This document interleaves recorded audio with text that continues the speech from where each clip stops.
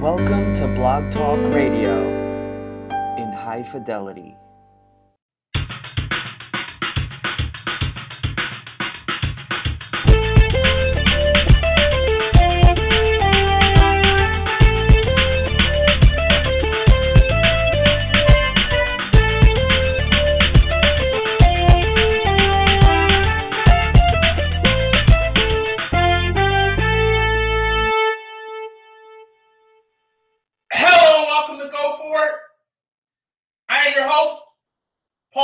For the next 90 minutes, we're going to be talking sports and having fun doing it. I want all your ideas, all your opinions, and all your beliefs. And of course, as always, you will get a heavy dose of my opinion. You got an opinion, the number to call, 646-727-3070. That's 646-727-3070. You can listen to the show, blogtalkradio.com/pgan. Send messages to the show on Twitter at GoForItCan. And while you're there on Twitter, at GoForItCan, give me a follow. GoForitGant. Great show lined up for you today. Expected to be joined by former NFL star Walter Thurmond. Walter Thurmond, 6 seasons in the NFL, decided to call it quits at the age of 28. Wow, surprising. But it seems to be a growing trend in the NFL. We're going to talk to him about that. And we're also going to talk to former college standout and also former San Francisco 49ers running back Marcus Lattimore. Marcus got a lot of things going on in the community, and we're going to talk to him about that, talk to him about his brief NFL career and what's next with Marcus Lattimore. So we got all that and a lot of things going on here today. Let's get right down to it. Ryan Lochte. It came out now. He decided to apologize. He said sorry. And now that whole situation, I guess, on some level, is kind of over.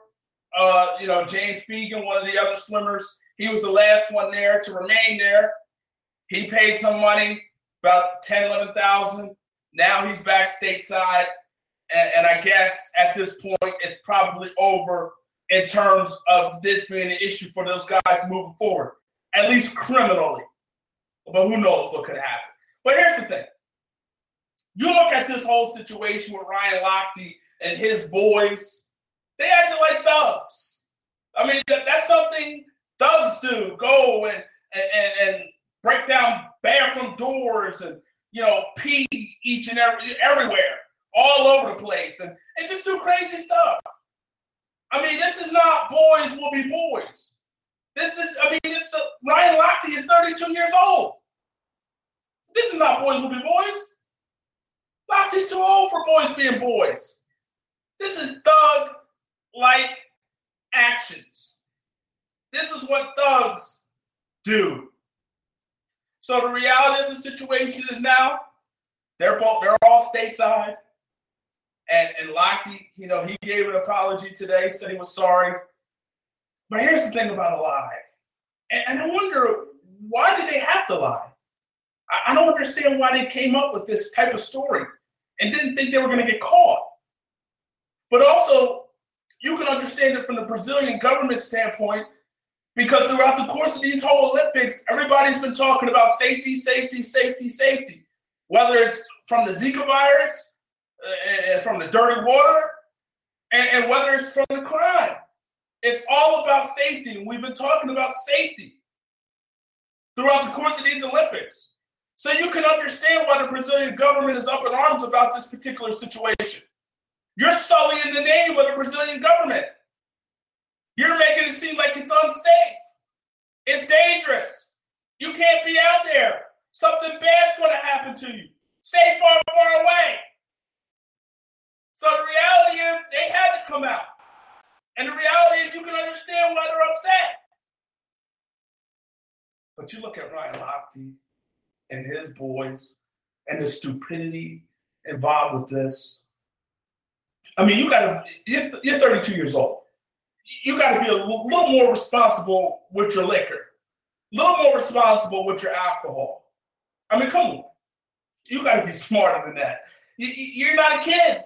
You're not in college anymore. This is not you're not a frat boy anymore. You know what I mean? You gotta be smarter.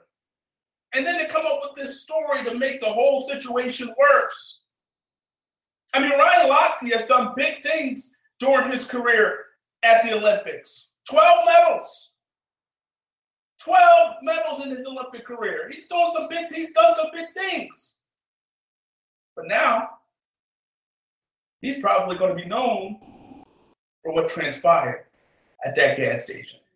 And maybe not what transpired at that gas station, but what transpired after the gas station, coming up with the lies.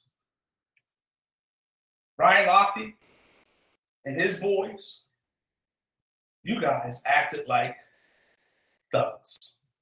So now you wonder, with this thug-like behavior by Ryan Lochte, you wonder now, is he going to get that on his stomach? A la Tupac Shakur. I mean, are we going to see that? Thug-like. Ryan Lochte. And I want to say this. You know, if you want to, I think if you look at it, and I call these guys thugs because this is thug-like behavior. There's no getting around that. This is what thugs do. And then you compound that with a lie. And here's the thing about a lie. You lie once, you got to lie again. And you lie after, you got to keep on lying. And lying. And lying. It's a lot easier to tell the truth. But he panicked. And they came up with this cockamamie story. So, Betts, Conger, Fegan, Lochte, thug life, baby. Because that's what you guys did. That's what it was. You acted like thugs. You didn't act like U.S. Olympians. You're not. This is not a good look for you. This is not a good look for your country. Ugly American type of behavior. You guys are better than that. But at the end of the day, I mean, should they do jail time? I don't think so. I think, I think we over-incarcerate in general. So I don't think jail time is necessary here. But obviously their name has been sullied, rightfully so. And so moving forward, you hope all those guys learned a lesson. Lochte said he learned a lesson. Time will be the judge of that. And time is always the judge of everything. But he told the lie, skipped town, left his boys there, had his boys getting taken off a flight. I mean, no loyalty there from Ryan Lochte. He got out of Dodge. Now, he said that this was already planned, but who knows? Who knows what to believe?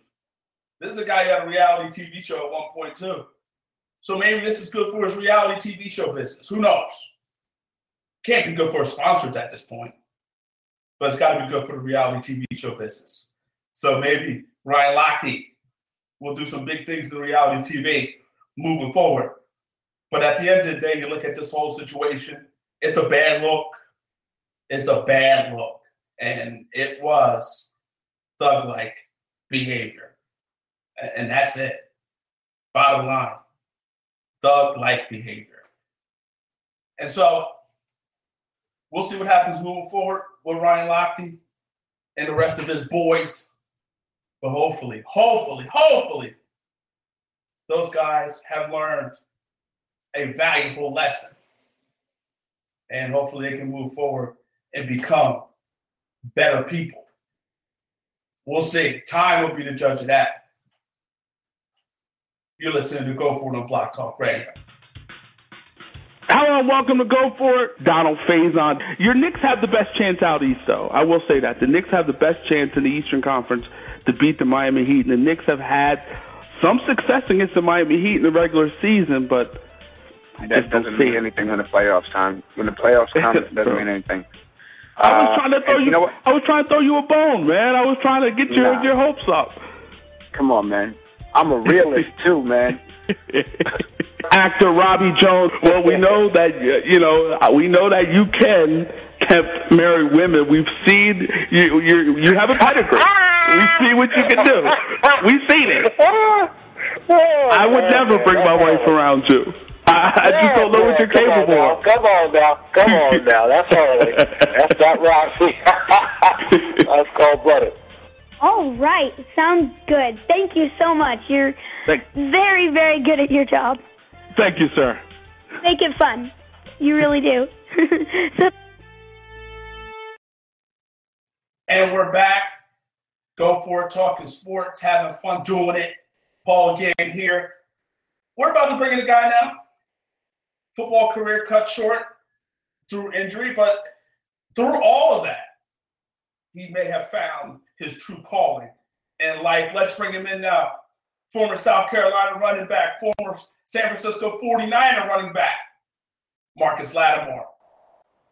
Marcus. How's it going? I appreciate you guys having me on.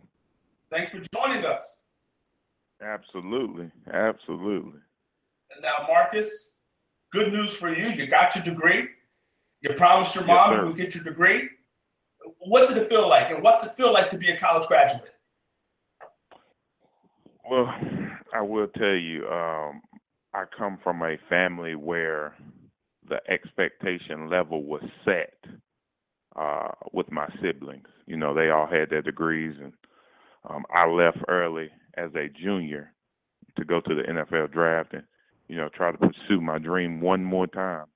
And when I left, I felt a little bit uncomfortable because I was the only sibling that did not have my degree. And I knew I had to go back at some point.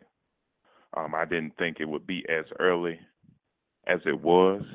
I enjoyed my time out in San Francisco, but unfortunately it did not work out, and I was determined when I retired from the NFL that I had to go back. I mean, first of all, I promised my mom that, and second, I know that's something somebody can never take away from me. I mean, knowledge is power, education is power, and I truly believe that, and that's what I preach now to all the young kids and young adults that I work with today. And you're doing that through the Marcus Lattimore Foundation. Tell us about that. Yes, sir. It really all started as an idea. You know, me and my stepdad, I'm sitting in the surgery bed after that second injury against Tennessee, and you do a lot of thinking. You do a lot of soul searching. You really try to find yourself during those times of adversity. And I knew I wanted to start something for student athletes who, in particular, who have been injured. So what we do is we educate. We educate them on the process. Psychologically, I help them out when they're going through an injury. Physically, on the physical side, I partner with a company, The Extra Inch. One of my best friends, DJ Johnson, is the head trainer, and he helps them out on the physical standpoint. So we hit all three elements, and we also have three different components. But we service over 2,000 student athletes. We did 8 camps this summer in the state of South Carolina, different fitness camps, football camps. And we're really preaching health and wellness and trying to educate the parents as well as the student athletes. But we also do a little bit of outreach.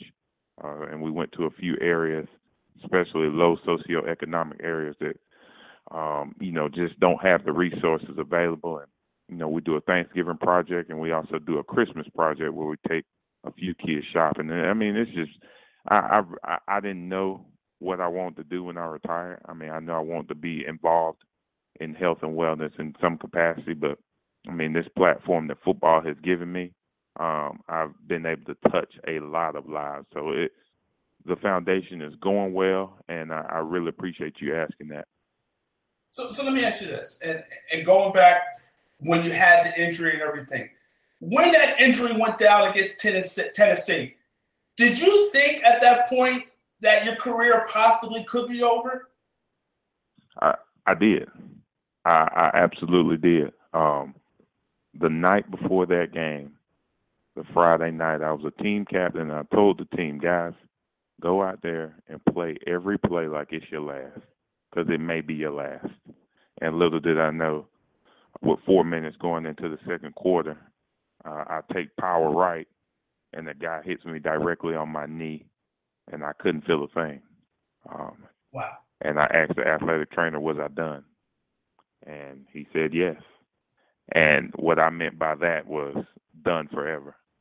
And at that moment, at my lowest moment, I couldn't get any lower. I really felt empty. I felt empty as a human being because I never cheated. I never quit. I worked hard. I respected everybody. And I had to ask the question, why did this happen to me? But fortunately, I have great people around me.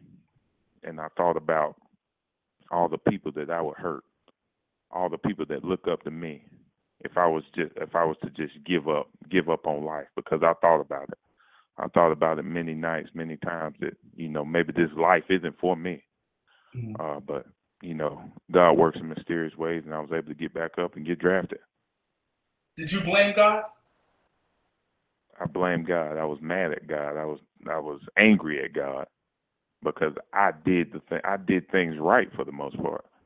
I put in that extra time, and I knew guys who didn't put in that extra time. So it made me mad. Yes, I asked God, why did he do this to me? For sure. I fast forward 2.5 years later, it's the biggest blessing that ever happened to me, and I wouldn't change it for the world. So let me ask you this now. When that whole injury happened and ultimately you made a comeback, you were drafted in the 4th round by the 49ers, you tried to come back, But when did you realize during that comeback that it wasn't going to happen? From a mental standpoint, I was tip top. I knew my plays.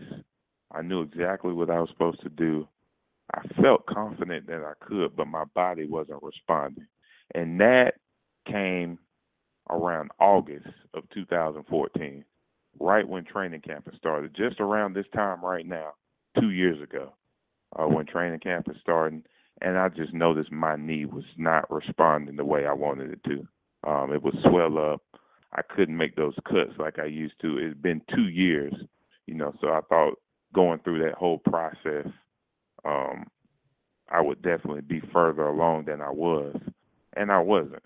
And I worked hard. I did everything I could, and that realization came around in August. But I tried to push through it, through September, through October, and finally I just asked God, "What do you want me to do?"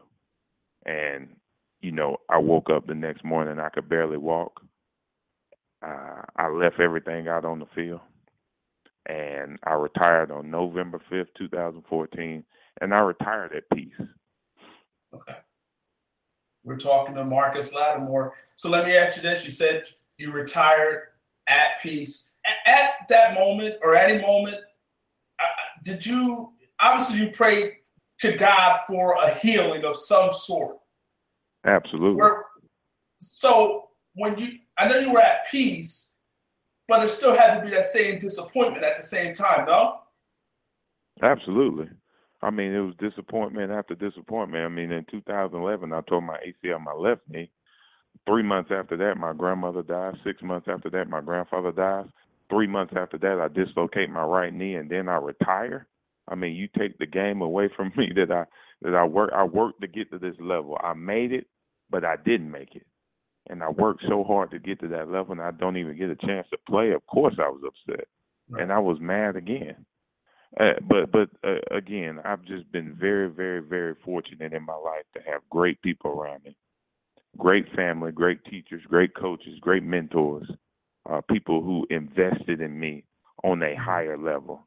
And when you ask God for things, he gives you 3 answers. He says yes. And I asked for healing. I said, God, will you heal me? And I said, God, please heal me. And he either says yes, he says not yet, or he says I have something better in mind. And I think he had something better in mind. And I can genuinely say, right now I'm happiest in my life as I ever been. Did I hate watching football in 2015? Yes. But I'm over that now. I love the game. I cheer on my guys, all the guys that I played with, and I'm excited for this football season. Now, do you still pray for a healing? I do. Absolutely. Okay. Absolutely. And I still work out 3 times a week. I go to a local gym, Core Wellness, and the lady is awesome. She helps me a lot. She's a physical therapist by trade, but she's certified in kettlebell instructing. So I feel good physically. I can run, I can jump, I can do what I want. And, I'll be able to play with my kids one day. And that's going to feel good. So hypothetically, you're praying and you continue to pray. The knee starts to feel a little better. It starts to respond pretty well to workouts and things of that nature. Would you possibly attempt a comeback? Why'd you have to ask that? I think I'm at peace with football. I think I'm done with football. I love teaching. I'm a local coach at a high school right here about 10 miles away from my house in Columbia, South Carolina. I think I'm done with football. Well, for sure. I'm 100% sure I'm done with the physical side of football. But I'll always love the game for everything it gave to me. But you probably catch me in some flag football. But no, not competitive NFL. That's a whole nother level. We're talking to Marcus Lattimore. And so, Marcus, so let me ask you this now. Obviously, you found your true purpose in life. And through that adversity, when you were at your lowest, is when you found your true purpose. Do you think if you would have played professionally and been a big-time star that maybe things wouldn't have worked out for you, maybe on a personal side, maybe God was keeping you away from football because he knew something else negative could happen to you? I mean, that's interesting. That's a different perspective, and I mean, it's something obviously that I've thought about. I've thought about every scenario. What if I did go on and play 10 years in the Hall of Fame? What if I, did win a Super Bowl and become a rushing champion? Because those were my dreams. I can tell you that. By the time I was 20 years old, I had set my goals. I know I wanted to be drafted in the first round. I wanted to win a Super Bowl. I wanted to rush for 10,000 yards, and I wanted to be in the Hall of Fame. So those were my dreams. And I've had more injuries. I've had my fair share of injuries throughout my years of playing ball. I've had a few concussions, a lot of knee injuries, and a few shoulder things. But maybe he was. Maybe he was sending me in a direction. Maybe he was giving me a voice. For potential student athletes who go through the same thing, and who have to make that hard decision of, do you stay or do you leave, or do you keep playing or do you not keep playing? I mean, maybe I am a voice for that, and it's something that is very impactful in a young man's life, because of what I've been through. I can use this story. I can use my story. I can use my trials, my tribulations, to help other NFL or other college athletes who may be debating. I mean, who may be on the fence about something. So I can roll with that, and I'm happy to do that. But yeah, absolutely. How good would Marcus Lattimore have been if he stayed healthy? Oh man, I'm telling you, and I've never been a guy to toot my own horn. I mean, I've always had a great offensive line in front of me. But, I mean, when it came to the little things, I think I did that the best out of anybody. Falling forward for those extra 2 yards, making sure the fundamentals were taken care of, catching the ball out of the backfield, blocking linebackers, just making sure everything was taken care of. And I'm a team guy. I'm a team player. And I had a lot of power. I had a lot of speed. I don't know how far I could have gone, and we'll never know. But I think I would have been okay. Well, you never know. Maybe God will give that healing. I'm sorry? I said maybe God will give you that healing. Yeah, absolutely. We're talking to Marcus Lattimore. and now Marcus, now I heard, man, that you might be doing a little acting. Talk about that. Yeah. Again, God has been good to me, and he's really opened a lot of doors. I have a lot of opportunities here in America, throughout the Southeast, and a lot of people have reached out, for me to come speak or do this or do that. And one in particular was a chance to play my story in a movie.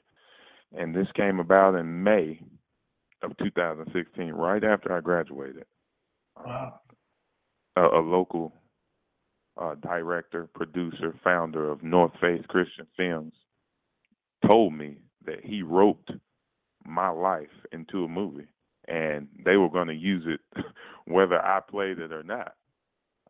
And that was really very, very humbling, and something that I'm forever grateful for. But I can tell you, actors, I respect them to the utmost now.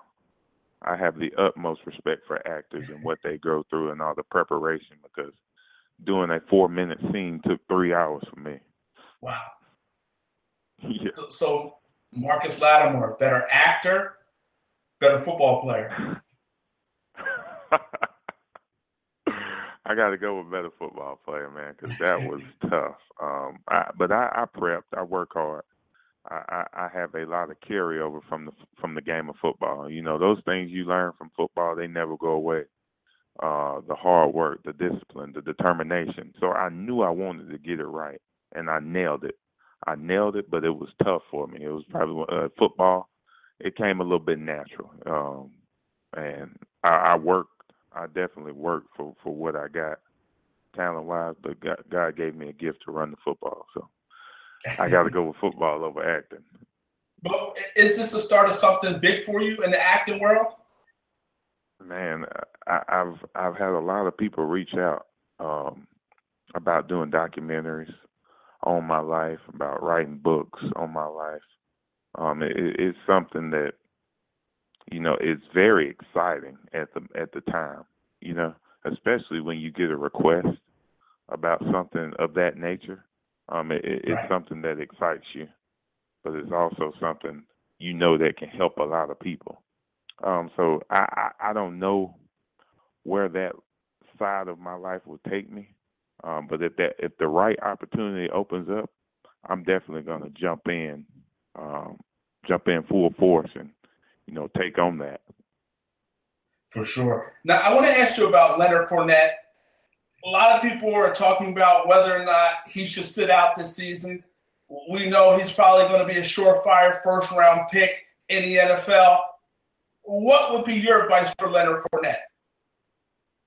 Well, first of all, I think that Leonard Fournette is a great human being, just a great person, great individual, and, not even to mention what he does on the field. I mean, it's a once-in-a-generation running back, once-in-a-generation talent. And whatever he chooses, I support him full. But what I would tell him is make sure that he is informed as possible. Make sure that he sits down with Les Miles, sits down with all his guys at LSU, and really look at this thing. Am I really going to be a top 10 pick? Am I really going to be a top 15 pick? You got to put your family into the equation. I don't know his family circumstances. So there's a lot of variables he has to look at. I would tell him to be informed as possible and in this case, I'm telling him to be selfish. Make the best decision for you. But him being a team guy, I highly doubt he would sit out a whole season. And I wouldn't either, because I'm a team guy. He's a team guy. He realizes, how much he loves the game of football. It's probably not going to happen. But I'm telling him, as a friend, be selfish and make the decision for you. Right. So let me ask you a question. Other than sitting out the whole year, what does being selfish look like? other than sitting out the whole year, what the selfish look like. Yes. I'm looking at those outside variables. I'm looking at his family situation. I'm looking at his health. I'm looking at his age. All of those things that contribute to that decision, that's what is considered being selfish. And, I mean, I want what's best for Leonard Fournette. He should, in this situation, he should want what's best for Leonard Fournette. Right. And that's what it's going to come down to. What's best for me? What's best for me? I know, obviously, he's a member of the LSU football team, and he's a team guy, but that is a once-in-a-generation player. So let me ask you this now. We have Steve Spurrier, who retired last season. Talk about his impact on your life and on you as a football player. Steve Spurrier, wow. A legend, obviously, in the SEC. One of the greatest coaches of all time.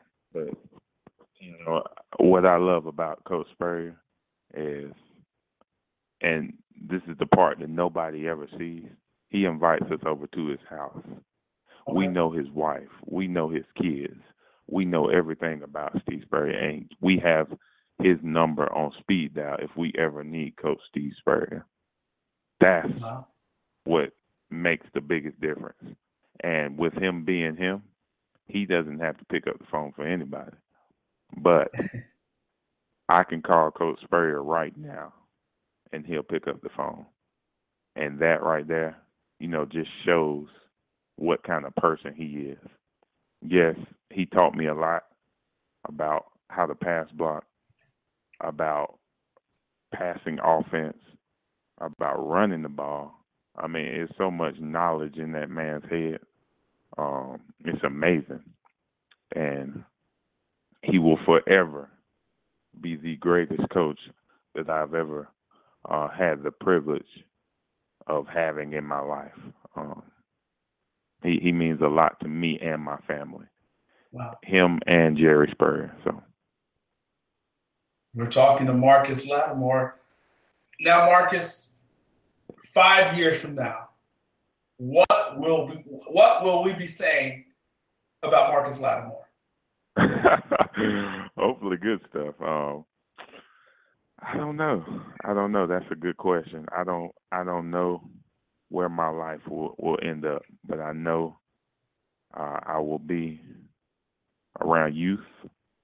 I'll do what I can to impact the community here in Columbia, South Carolina, especially in the state of South Carolina. These people mean so much to me.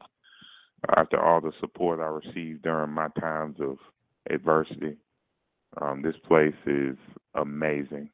And I mean, just the whole Southeast has been amazing to me and my family. I know I'll be around kids in some capacity. I know I'll be in the community in some capacity. But one thing's for sure, I will always love the game of football. So I don't know where life will take me. I don't, but I'm looking forward to it. Right. I'm looking forward to the future. I am.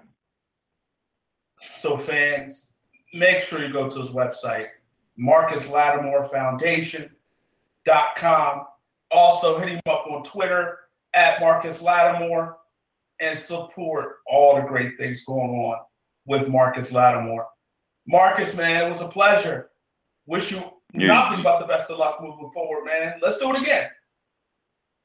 Absolutely. And I appreciate you for taking the time out. It means a lot. Take care. Take care. Marcus Lattimore, former South Carolina, former San Francisco 49er running back. And just to kind of talk about what he said about Leonard Fournette, being selfish. At the end of the day, you play the game of football. I mean, obviously you love the game, but you play the game of football on that level. Well, he's one of the best.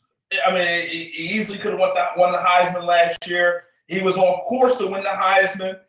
Got derailed a little bit. He got off to a great start. And many thought he was going to be the runaway for the Heisman, runaway winner. But ultimately he got, ran into Alabama, ran into a few other teams. And that was the end of Leonard Fournette, at least for the Heisman, at least in terms of the Heisman. But I look at him, and I would say sit out. Because football is such a physical, violent game. A running back only has so many hits. So many hits in that body. You can only take so many hits. And at some point, the body gives way. So you only have so many hits in that body. And so and I know he's not going to do it, but if I'm the family of Leonard Fournette, I'm like, dude, do what's best for you, and I think you should just sit out. Let's just chill. And I know here's the thing, obviously, while he's not playing, you can't simulate football. You can't simulate football. And the thing is this, and it's not like he has like another option in terms of like, because you have like Brandon Jennings, for example, who came out of high school, went overseas for a little bit, instead of going to college, made a little money, and then came back, drafted in the NBA. And so it's not like he has that option where he can continue to play and make a little money while he plays. But at the same time, you wonder, man, you understand the pros, you understand the cons of sitting out, but I think the pros outweigh the cons. Because the reality is you can get a big-time knee injury, tear your knee up, and never play the game of football again. At least if you sit out this season, you're still going to go in the first round. You got first-round talent. Just keep yourself in shape. Try to keep yourself in shape. Best as possible. But if he does that and keeps himself in tip-top shape, I think somebody's going to give him an opportunity in the first round, even if he doesn't play. So I think if I'm Leonard Fournette and I'm his family, I'm like, dude, sit down. Don't risk it. Don't risk it at all. Because the reality is if you risk it, that money that you wanted, that you were trying to get, ain't going to be there no more. And it's not going to be there anymore. And so you got to be smart. You got to be wise. Because before you know it, it could be all over and done. But, that's the chance you take, and I think he's going to play. And I'm not shocked, but I think he's going to play. But I wouldn't if I was him. Sorry. But anyway, a pleasure talking to Marcus Lattimore. And again, I feel like sometimes in life, when, at your worst moment, worst experience, you find a way to find what's your true purpose in life. And I think Marcus Lattimore may have found his true passion in life. We'll see. Let's go to the NFL now. And we've been hearing this talk over the past few weeks about interviewing James Harrison, Clay Matthews, and Mike Neal, and Julius Peppers, and based off the Al Jazeera report about PED usage.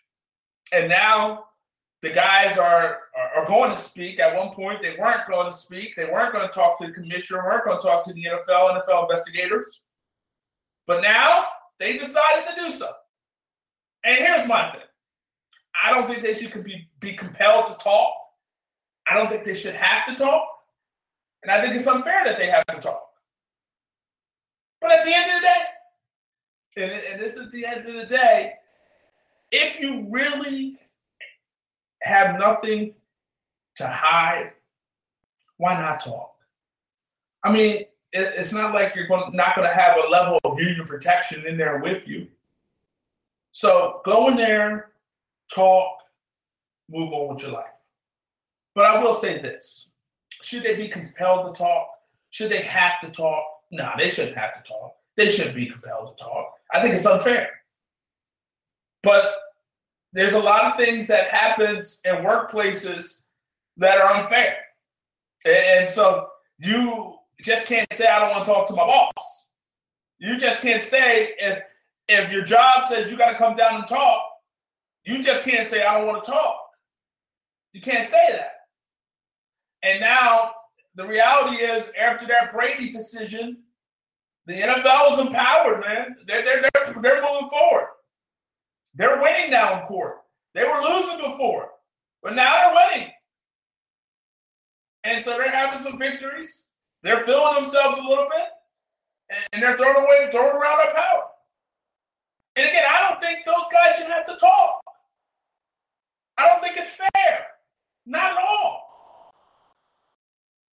But at the end of the day, Commissioner Goodell says you got to talk, then you got to talk. You got to talk. And the reality is, see, the thing about these dudes have never failed a drug test for PED usage. Never. So there's really, in this, the guy involved with the Al Jazeera report, I don't have his name off the top of my head right now, but he said he recanted a lot of these things. He said he wasn't telling the truth. So off of that maybe flimsy report, you're moving forward with an investigation and compelling these guys to talk. I mean, Peyton Manning talked, moved forward with his life. But did you ever think that Peyton Manning was ever good? Do you think they were going to find? You think if they found something on Peyton Manning that they would bring it out to the forefront? I don't think so. Not at all. He's a golden boy. You would think Tom Brady was a golden boy too. But the Patriot, Goodell came hard after Tom Brady. Came hard. So the thing about it is, if you look at the PED policy, and I'm looking at ProFootballTalk.com, that it says they're really not compelled to talk. They don't have to talk.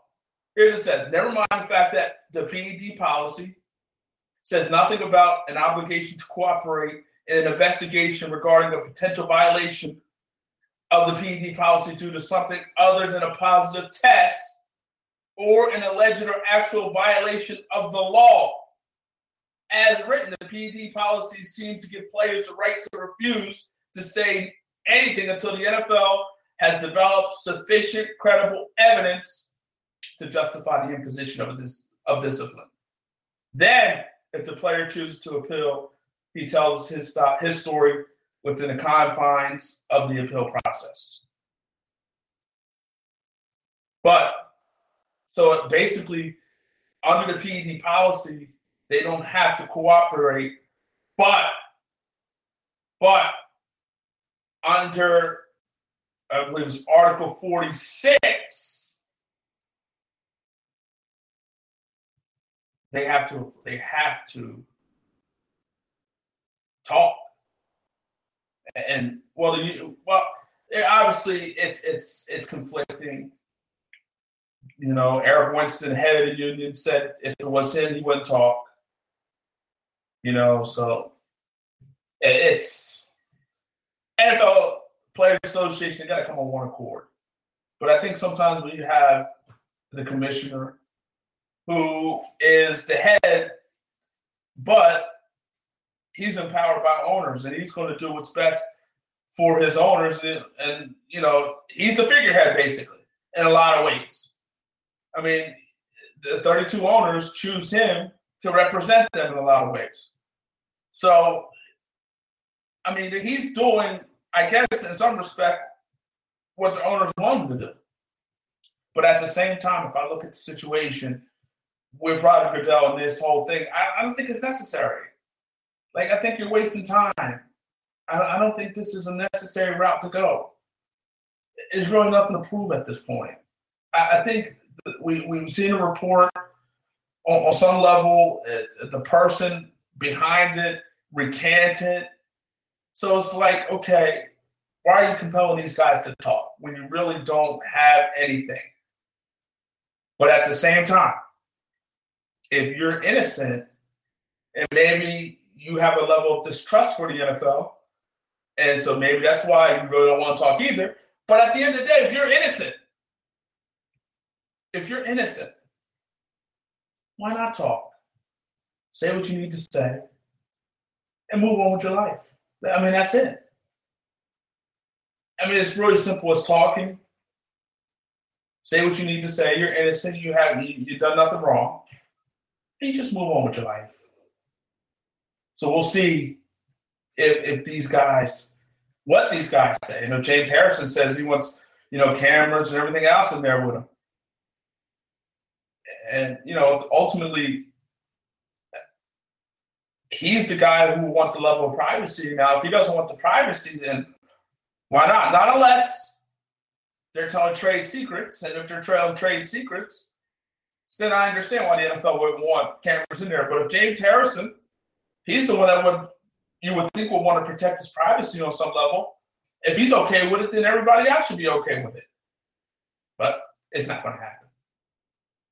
So let's stay in the NFL now. And RG3 balled out yesterday.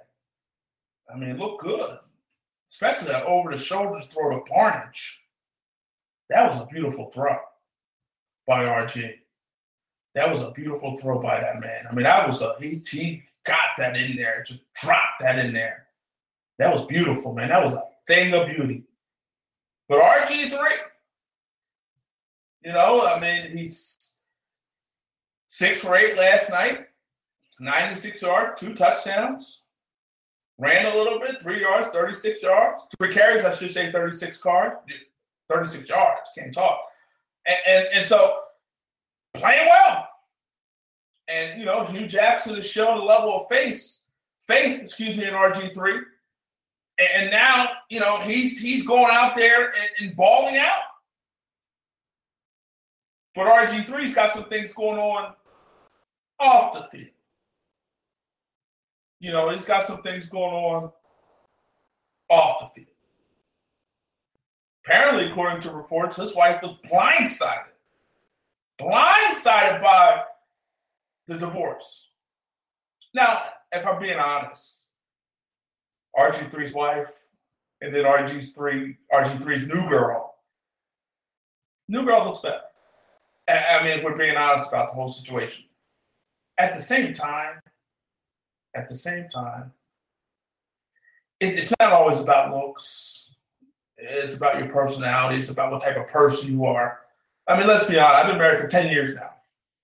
And obviously, after a while, you're like, okay, the looks are the looks. And it's really not about the looks. It's about the person. Now, I'm not saying RG3 decided to leave his wife because he found this woman to be better looking. I'm not saying that at all. But apparently they've been separated for months. And so at this point, according to reports, she's devastated. And then RG3 messes around and puts the new girlfriend's name on his forearm. You serious?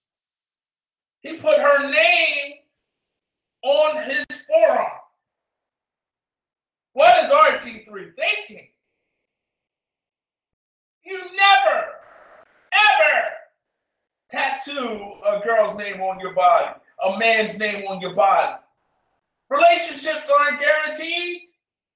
You never, ever put a woman's name on your body. RG3, you should know that. especially a guy who's going through a divorce. Now, I don't know if this woman was the woman who may have caused their divorce. I don't know. RG3 and his wife's divorce. I don't know. But, I mean, his wife just gave birth. Just gave birth 7 months ago. And now, I mean, she said the ex-wife apparently found out about this whole situation back in April. Apparently, this was a social media relationship. Met on one of the social medias, Instagram maybe. Yeah, Instagram. Wow.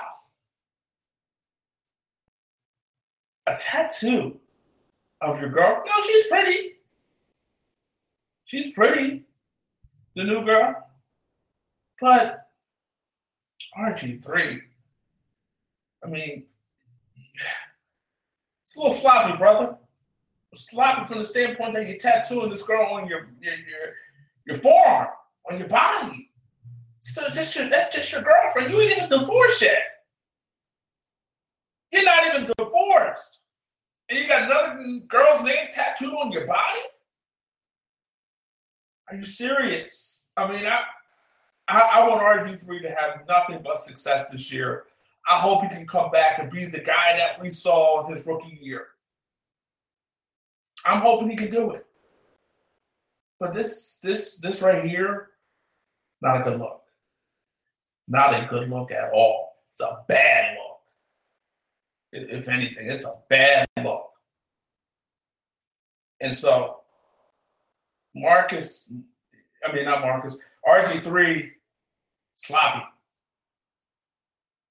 Just straight sloppy at this point. The tattoo, I mean, already? I mean, she really must have RG3's head spinning right now. She must have his head spinning right now because he's got the tattoo already. Got the tattoo already. Already. Not even married, not even divorced, and the tattoo is there already. Divorce ain't even finalized. And he's got the tattoo already. Come on. Already? The tattoo is already, you got the tattoo on your forearm. Your divorce ain't even finalized. And you got a tattoo of another girl on your forearm. You can't make these things up. But we'll see what RG3 does throughout the course of this preseason and into the regular season. But he's been, he balled out yesterday. Played well. Played very well. Throw that deep ball to Terrell Pryor. I mean, he played well. But you're better than that RG3. At least I think.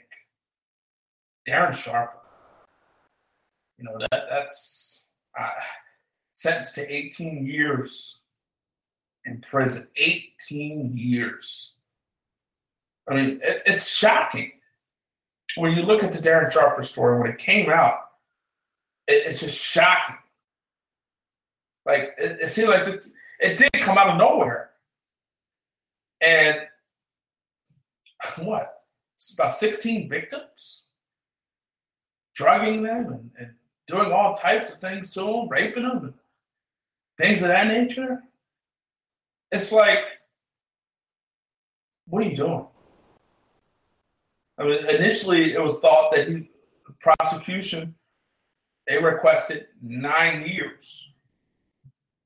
But the judge didn't want nothing to do with that.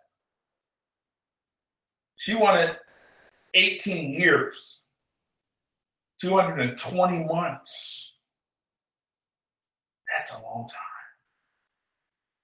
That's a long time. I mean, this is a guy who, good-looking guy. Good-looking brother. You know what I mean? And NFL player, former NFL player. I mean, you would think it wouldn't be wouldn't be hard for him to get decent women. But obviously, this is something deeper, more sinister than we can imagine. And you feel it's like, I mean, I was thinking 18 years was enough. But then someone said, I saw on Facebook, someone said maybe he should get life because you murder someone's soul when you rape them. And I think I've never been raped. I don't know anybody who's been raped, and I don't want to know. I don't want to know anybody who's been raped. That's a sad thing. It's a horrible thing. But obviously it happens. But Darren Sharper, I mean, to have a borderline Hall of Famer, a guy who had a good career, won championships, and so had success, working for the NFL Network at this point. I mean, I don't know his financial situation, but it probably wasn't bad. And, he seemingly a good dude. Seemingly, I don't know. I don't know him at all. But obviously we don't know him. But at the same time, it's a sad story to see somebody. And I mean, actually, what the focus is off Darren Sharper. Focus on these victims. I mean, you raped all these women, violated these women, did things that are unspeakable. I got a daughter. You know what I mean? And that's troubling, man. That's troubling. Got a wife. That's troubling, man. And you're out here just raping these women and taking advantage of these women. For whatever reason. I don't know what your motives are. But whatever your motives are, it's a sad situation. Sad story.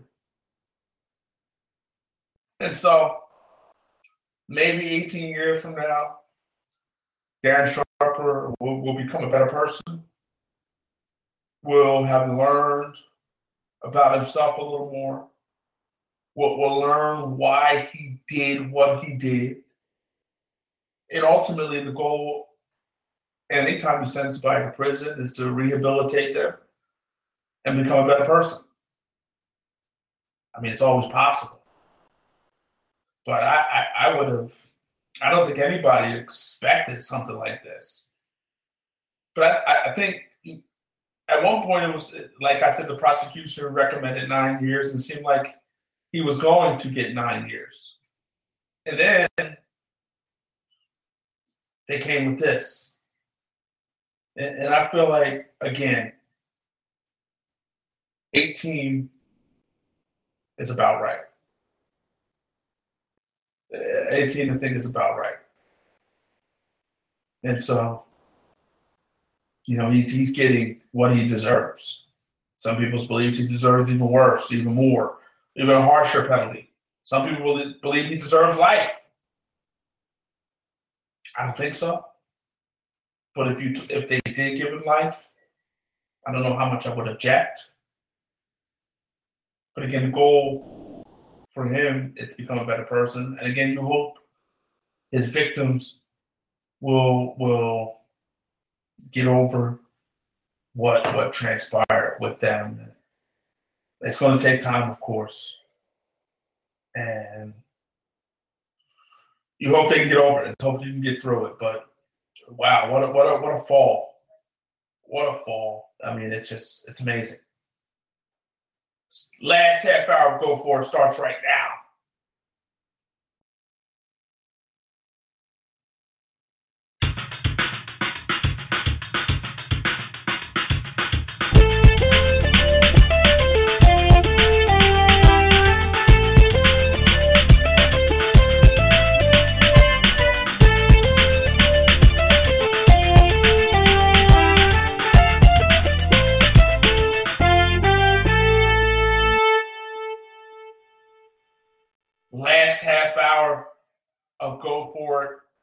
starting right now. In this last half hour, we're going to be joined by former NFL player Walter Thurmond. He's going to tell you why he made the decision to retire at the age of 28. Young. Some football left in you. But he said enough was enough, and it was time for him to move on with his life. And moving on with his life meant retirement. But we're going to talk to Walter Thurmond about why he made the decision that he made. And before we get there, Team USA basketball has made it on to the gold medal game. They beat Spain today, 82-76. Pretty good basketball game, hard-fought basketball game. But U.S., with their talent, ultimately overwhelmed the Spanish team at the end. And Team USA is where we thought they would be. Team USA they're going to win the gold medal. I know Australia, I think Australia plays France. And don't quote me on that, I could be wrong on that. But they're going to be in the gold medal game. And this is a team that, you thought they were going to blow out everybody during those exhibition games and then even at the beginning of the Olympics. But then ultimately, a lot of teams came on and then started to play them tough. France played them tough. Australia played them tough. Australia was up at, halftime against that ball club, against the Team USA, So they are where they thought that we thought they would be. And now Australia lost to Serbia. So now Team USA will play Serbia in the gold medal game. Serbia played Team USA tough as well. But I think Australia would have been a tougher opponent. But I don't know if you give, but Serbia played them tough. Australia played them tough. But ultimately they won. But for all of us who believe they should blow out everybody, the world has caught up. Come on. They can't blow out everybody. Can't do it. But let me say this. We've had Melo talking about the greatness of the gold medal and DeAndre Jordan talking about, the gold medal could be better than the NBA title. So if that's how you feel, that's how you feel. But sometimes we feel like this girl is better than that girl because this girl wants me and that girl doesn't want me. You understand what I'm saying? Meaning, you're about to get a gold medal. Your chances of getting a gold medal are a lot easier than your chances of winning an NBA title. So sometimes we fall in love with that idea because we know that idea is more achievable. We know that idea likes us back. We know that woman likes us back. So, but anyway, they did win. They're off to the gold medal game. They should win the gold medal. And they should move on, and everybody will be happy. DeAndre Jordan, you think it's bigger than an NBA title? You'll enjoy your gold medal. And you'll live happily ever after. Because it's going to be very difficult to win an NBA title with KD, Draymond Green, Klay Thompson, and Steph Curry there in Golden State. It's going to be difficult. So it might not happen for you, DeAndre, in a Clippers uniform. But anything is possible. But I don't think it's going to happen. It was just like Melo when they were talking about him, him talking about the goodness and the greatness of a gold medal. And he'll be satisfied if he never won an NBA championship. Everybody likes to talk about, here's the thing, gold medal is great. It's great. But most NBA players would tell you that an NBA championship is better. It's better. You dream of getting an NBA title. You dream about it. I don't think many really, They dream about an NBA title more so than a gold medal. They do. Kyrie Irving said it's pretty much the same. And he's an NBA champion. Pretty much the same to him. I guess I can accept him saying it because he's won a title. Well, we'll see. Whatever. But we're going to bring the guy now, Walter Thurmond. Retired at the age of 28. Had one of his better seasons with the Philadelphia Eagles. Played safety and played well. And could have made some decent money in this open market. And definitely could have made some decent money. But he decided that enough was enough. I'm ready to retire. I'm ready to move on with my life. Let's bring him in now. Former NFL player, Walter Thurmond. Walter, how are you? I'm doing great. How about yourself? Doing well. Thanks for joining us. Thanks for having me. Now, Walter, you balled out last season, played all 16 games for the first time in your career. You walked away for some good money, man, and you called it quits at the age of 28. Why? I mean, if you look at my history playing the past 7 years, 4 of those I've been on just injured reserve list and haven't had that much time on the field. And so just the wear and tear of the game just took its toll on me, and just the rigors of rehab are just more strenuous than actually practicing and getting ready for games and stuff like that. And, I just felt like it was just that time for me to walk away. Even with all that money on the table? Yeah, I mean, I think my health is more important, especially with long-term health, especially knowing with the chronic traumatic encephalopathy coming out, and myself doing research on that, and just understanding that there's some more important things out there besides just money and that short-term money. Now, we knew that you were kind of leaning towards retirement, but when did you make that final decision? I mean, I kind of started feeling that way after my third year in the league, after I broke my leg, kind of, it was starting to wear on me a little bit, and really felt that I was getting more comfortable after I tore my pec when I was with the Giants, and I didn't want to go out on that note, and so I just wanted to prove to myself that that I can play in this league, and despite what position that I play, I've been able to play at a high level, playing quarterback and stuff like that, and I just wanted to get out there and be able to compete for a starting job, and I had that opportunity with the Eagles. Let me ask you this. It's all hypothetical, but how many good football years do you think you really do have? I mean, I think if, regardless of the injuries, I think I can play a couple more years for sure, just knowing my skill set and the knowledge of the game that I do have. Just the passion wasn't there anymore as it once was. We're talking to former NFL player Walter Thurmond. Now, let me ask you this now. Training camp is going. Preseason is going. Do you miss it a little bit?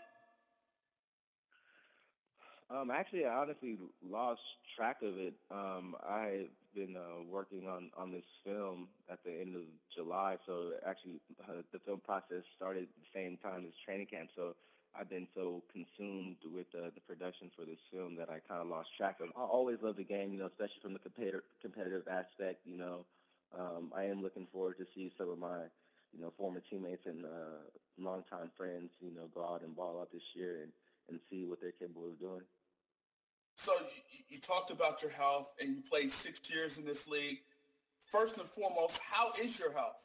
My health is good for the most part. I mean, there's moments where, knees and shoulders ache and stuff like that, and I think, that's probably going to be just a progressive, deal to where it probably aches a little bit more. But, that's just the nature of the game. We go out there and play this physical sport, and, it takes a toll. It just takes a toll on you, No one outlasts Father Time. For sure. Was there a specific story or a specific player that kind of led to your decision to retire? I can't say. I think it was just pretty much just my own experiences, just going through the league and, with the different injuries and stuff like that. And, yeah, like I said, just the wear and tear. And, you can't go out there playing this game, half speed or, three-quarters or whatever the case is, you have to be totally committed once you step between those white lines because, it is a very serious game and it is very dangerous. So understanding that and, not having that same mindset that once had with that passion and everything, it was just one of those things to where, it was just that time, especially for, again, just long-term health. We're talking to former NFL player Walter Thurmond. What was the highlight of your career? The highlight of my career? I would probably have to say 2014 going for the Super Bowl. I think that was the highlight of my career, just being able to seeing a team come together from the off season and progressing through that whole season, all the trials that we had after each game, and ultimately getting to the Super Bowl and winning the Super Bowl. It was a great feeling. It just showed the ultimate team aspect to be able to win a championship, and then also it actually helped me to understand better what it takes to move forward with this next space in my career as far as film's concerned, because a film production has a lot of same variables as a football organization. For sure. Now let me ask you this now. Football's done. Now you can focus full time on the film industry. You've done some documentaries while you were playing, but what do you got going on now? Like I said, just finished shooting a psychological thriller. We shot for 12 days in the editing process right now. So just working on that. There's a couple other movies and shows that we have in the pipeline, just trying to develop and to get out and stuff like that. And so right now it's really just creating, really diving into the artistic aspect. So is Walter Thurmond a better filmmaker or a better football player? It's hard to say right now.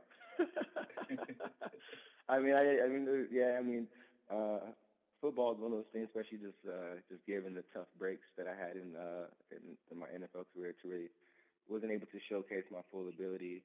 I felt like, I think there were spurts and moments, and I think this is a situation that I could be able to show other talents besides my athletic talents in the film space. Now you talk about the injuries. Now, if the injuries never happened and you were healthy throughout the course of your whole career, do you think you would still be playing?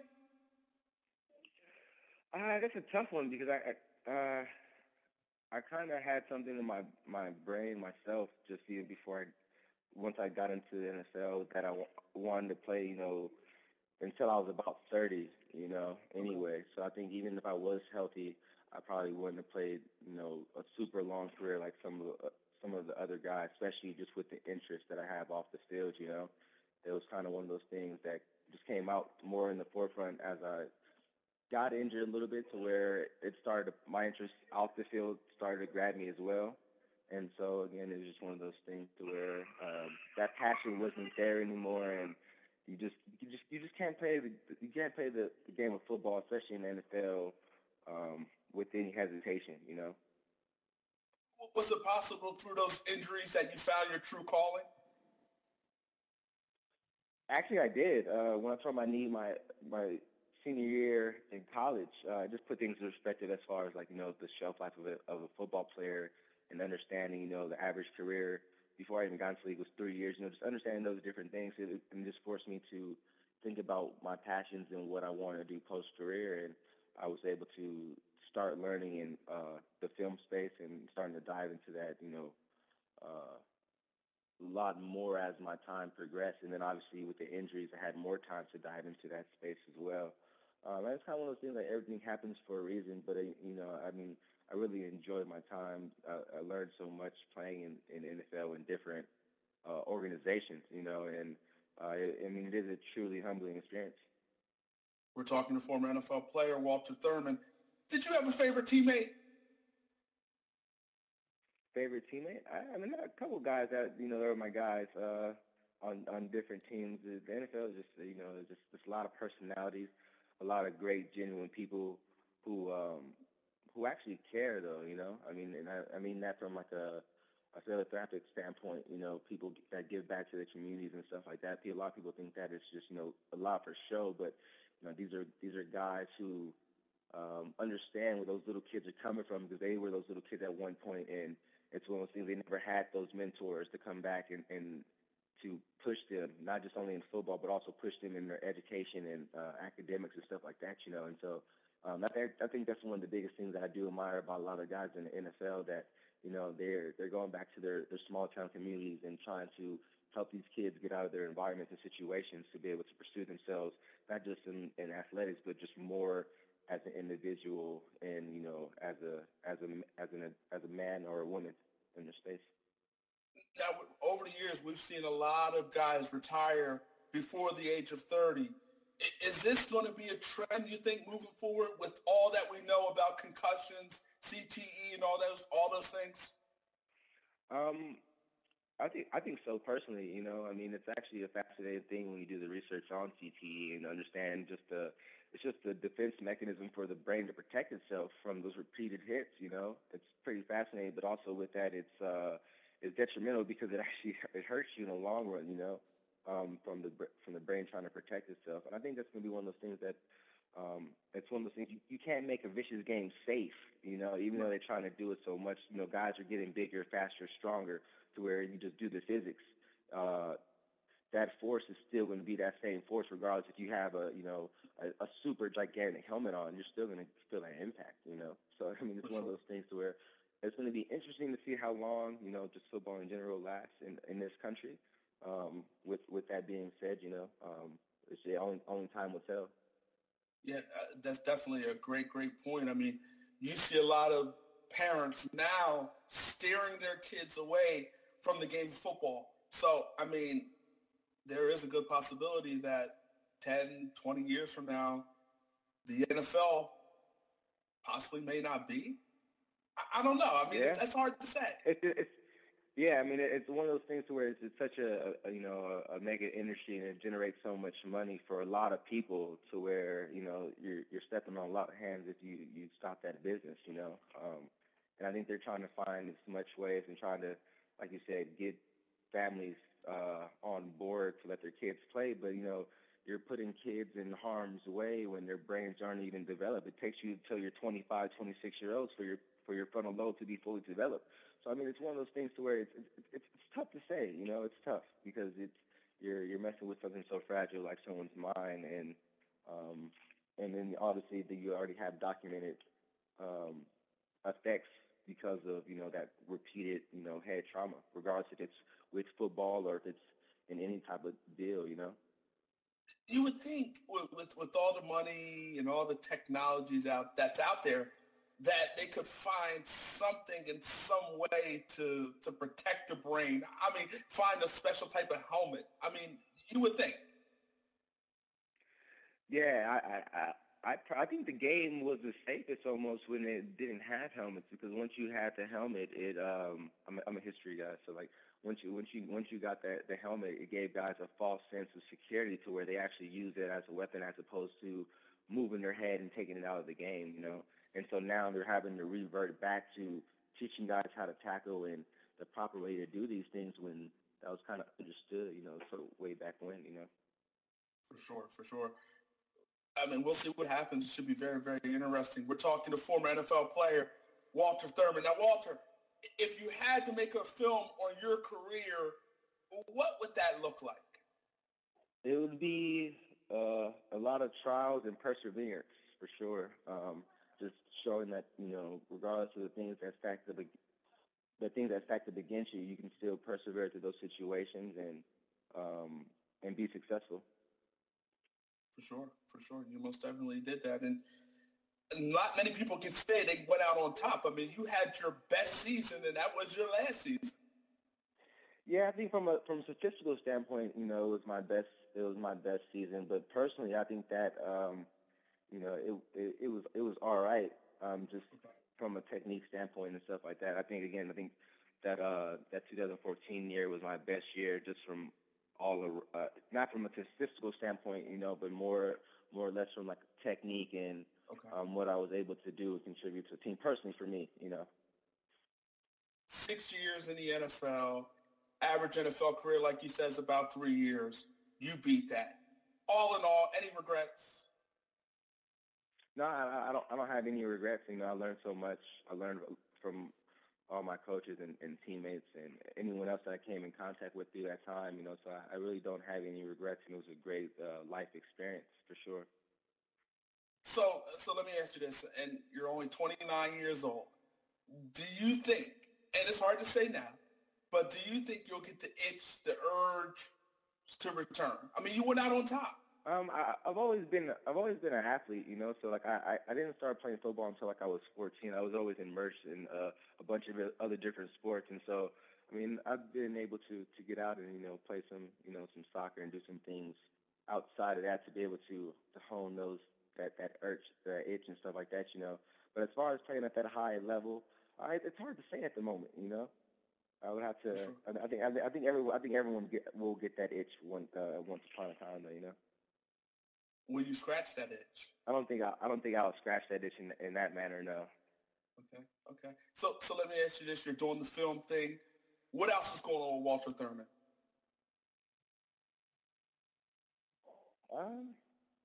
Just trying to make some moves.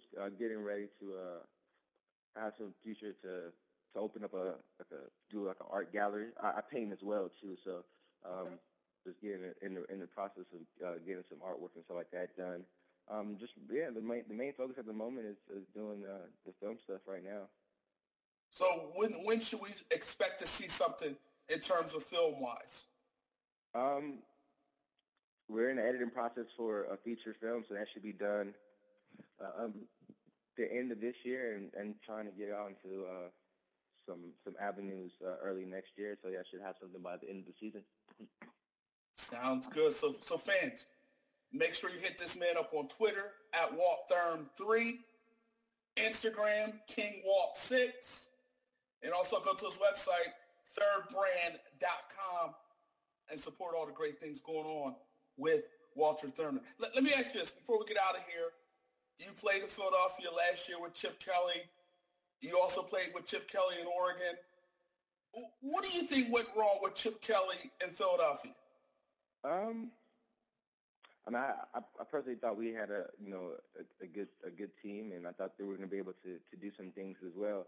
It's just one of those things is getting everybody on the same accord, on the team, and I think that was one of the deals. I don't know if it was lack of time or I think guys just wasn't really feeling his style. But the one thing that he did bring to the table was that championship mentality, and I don't understand why guys didn't gravitate towards that. Especially coming from me personally, and a couple other guys coming from championship teams understood and realized that some people's methods are unorthodox at times. I come from a situation dealing with Pete, and his methods are unorthodox, but he's been to 2 Super Bowls already, and with winning one. So it's one of those deals. I think he just needs to find the right group of guys to bring in to really believe in his ideals and philosophies, and I think he's going to have some success once that happens. Now, do you think you were in that locker room? The perception is that he lost the locker room. You were in there. Did you sense that? You can say that the locker room's kind of divided, for sure. You have guys, talking out against the establishment and stuff like that. So, yeah, for sure that the locker rooms was a little bit divided. And, again, it just comes back from,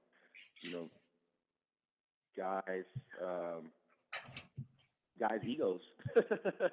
That's the one thing with the NFL is having to manage and deal with multiple different personalities and egos. And once you're able to do that and hone all those, I think that's when you're able to have success in this league.